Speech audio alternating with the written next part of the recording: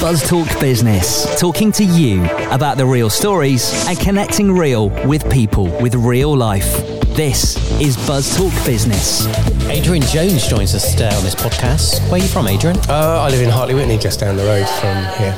And who are you representing today then, here on this podcast? Yeah, I'm representing my own company. I run a Keller Williams business in Hartley Whitney. It's a real estate business. My heart of the business is in Hartley Whitney, but I cover Fleet and the other surrounding towns and villages as well. Do you do sales or sales and letting?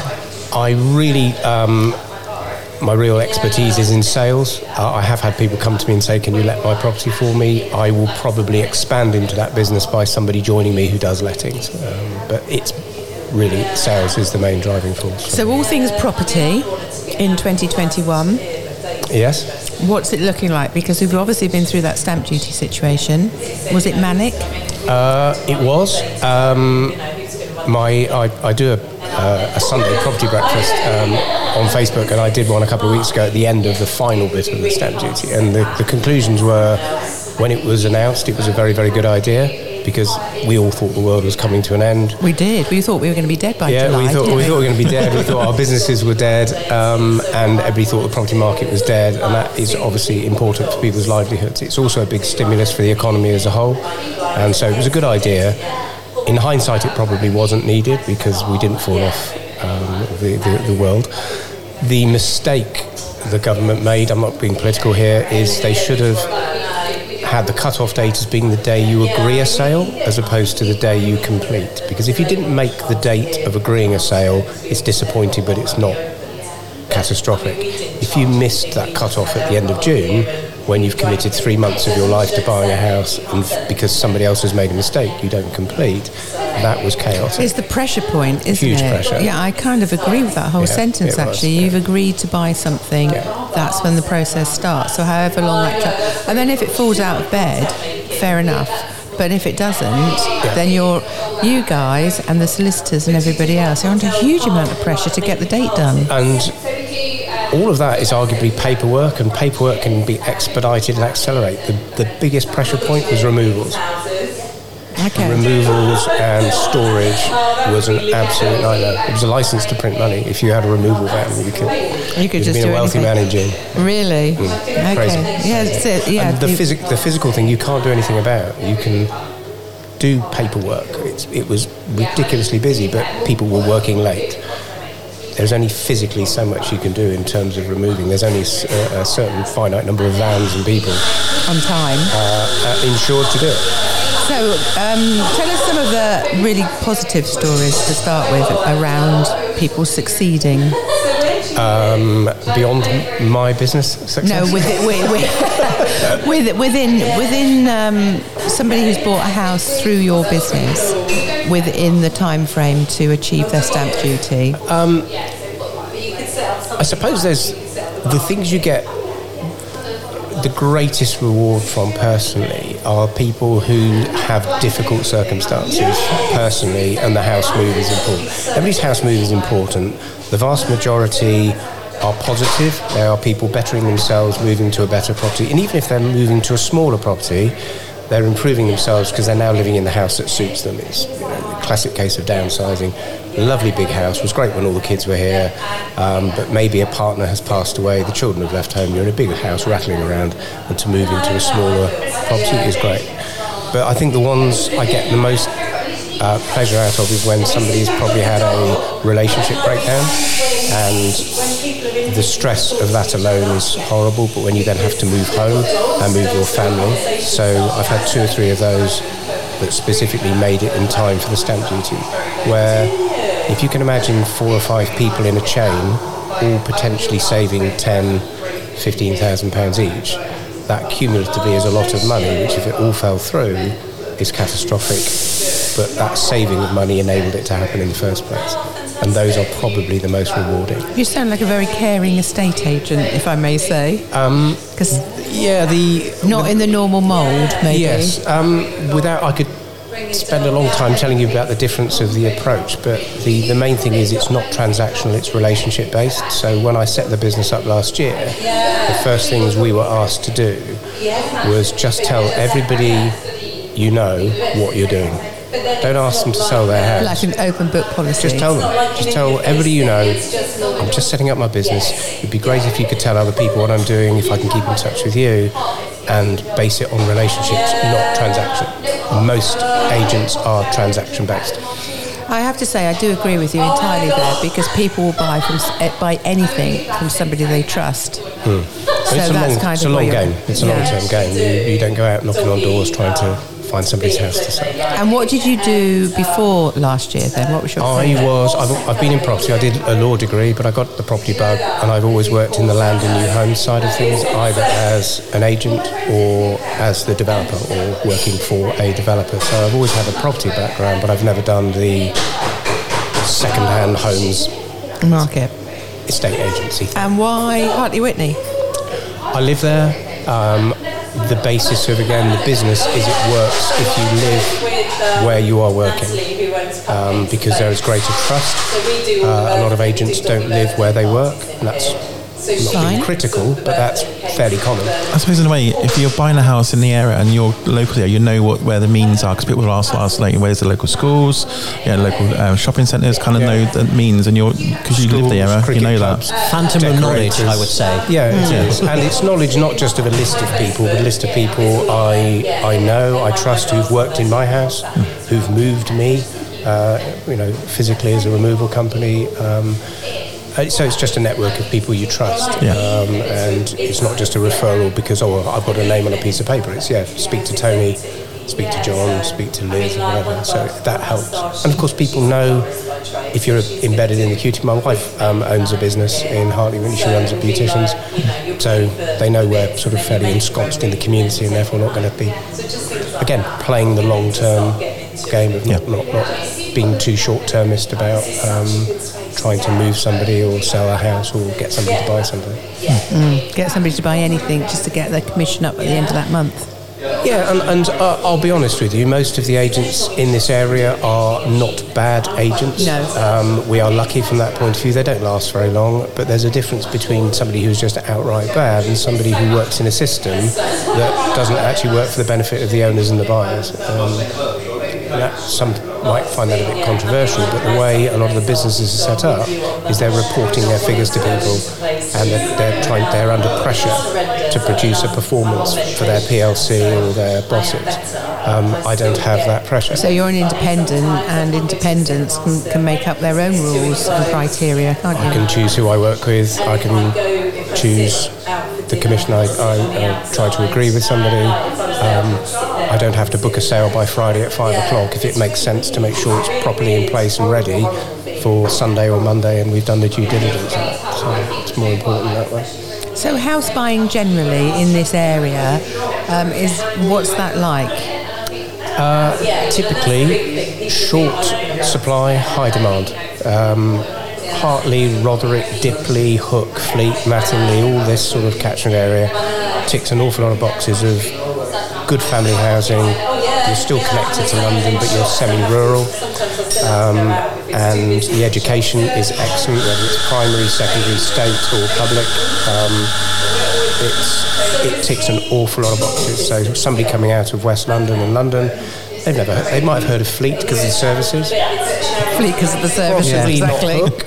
They've heard of Reading, Camberley, Guildford. They've heard of Ascot, but they've not heard of much about Fleet, Hartley, let alone Winchfield and some of the other villages. But when they start to narrow it down and realise why they're moving out of London or another large town, they realise actually what they want is a little bit of peace and quiet, but they still want to be connected to London socially and for work. They still want to be near a motorway, and they still want to be able to go to a Costa or a Starbucks, but also go to artisan shops and local business shops as well. You sold that very well, actually. I think that's what I like about the area, to be fair with you. Yeah. If I was going to buy a house, my first question would be to an estate agent, what's the internet access like there? Is there fibre optic close by? Absolutely. Speed's important to me. Because you're a geek, Jack. No, that was a question that 2 years ago you might have had a geek mention towards the end of a viewing, like, oh, by the way, what is there? It's often now quite an upfront comment on a viewing, or indeed before a viewing.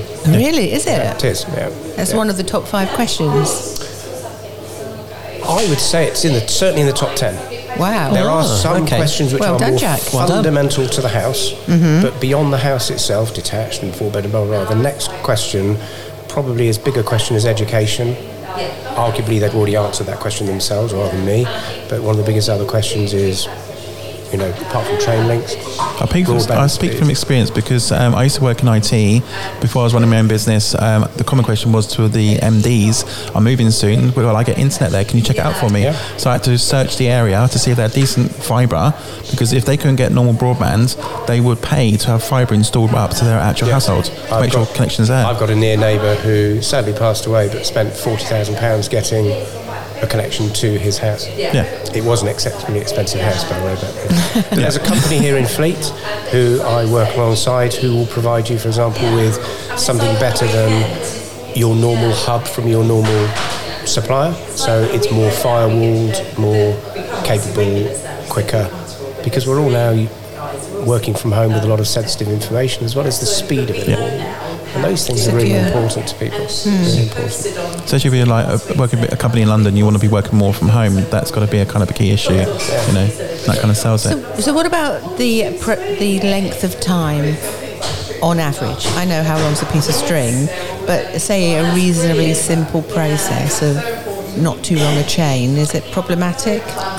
It still is. I still think one of the things that came out of COVID was that our conveyancing process is archaic, complicated, and I've got no problem with the fact that people protect themselves legally about what they're buying, but the systems were just archaic, really. And I think that's one of the things that's come out of the stamp duty rush, is that trying to improve those systems within that time was impossible. There should be a post-mortem that says, how can we speed up this stupid Does it process? need to be as slow and nitty-gritty as it is? No, it needs to be diligent from a legal perspective, so you're not buying something you're unaware of, so that you know about easements and rights of way, your service charge liabilities if it's a flat, but those questions don't need to take an eternity to answer. They need to be asked, but they shouldn't take an eternity to answer.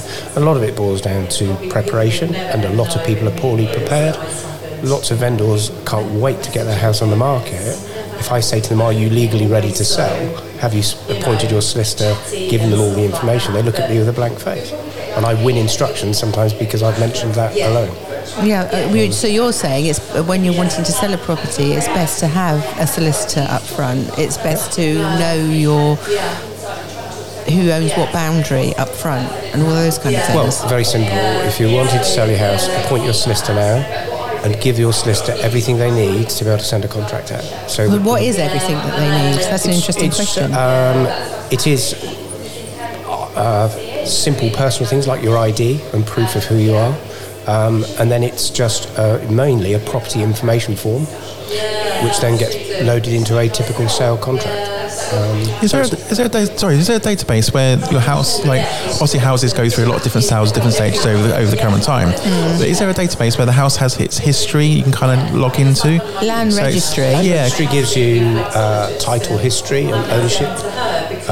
It wouldn't give you the nitty-gritty of the who owns what where and what's been done on the house over the years repair-wise. So that would have to start from scratch. Of course, if I bought your house and you confirmed certain things to me about that property and I then came in and ripped it apart and put underfloor heating in instead of the old gas-fired central heating and put ground source heat pumps and solar panels and new glazing, everything has changed completely. So any of the previous inquiries are out of date. So it's important, isn't it? The person selling the house has got to keep the guarantees over the years, even though they might get lost or you'll be bored by them. Keep your paperwork. Keep in a and file. Most people do, but then 10 years, 12 years, 20 years later, when you say, have you got all that information, it's buried somewhere and they spend weeks finding it, which is all the more reason why you ask for that information from day one, not the day you've got a sale agreed, because you've got an excitable buyer wanting to buy your house. And it takes 3 weeks for your solicitor to get a contract out, by which time the buyer's lost all that energy and possibly has even gone off and looked at found other things. Yeah.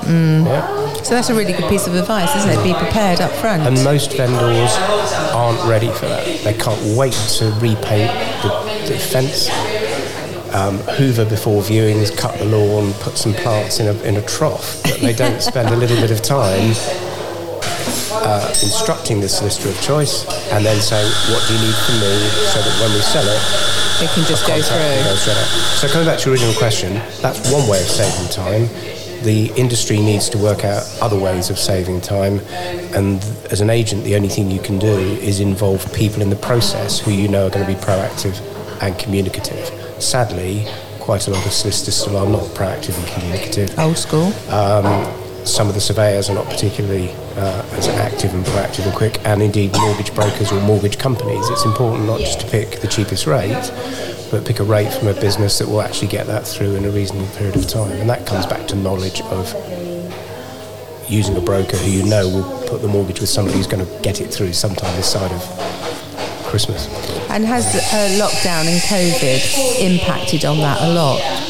Massively, because of an increased volume of sales and a diminished resource. People were sick, furloughed.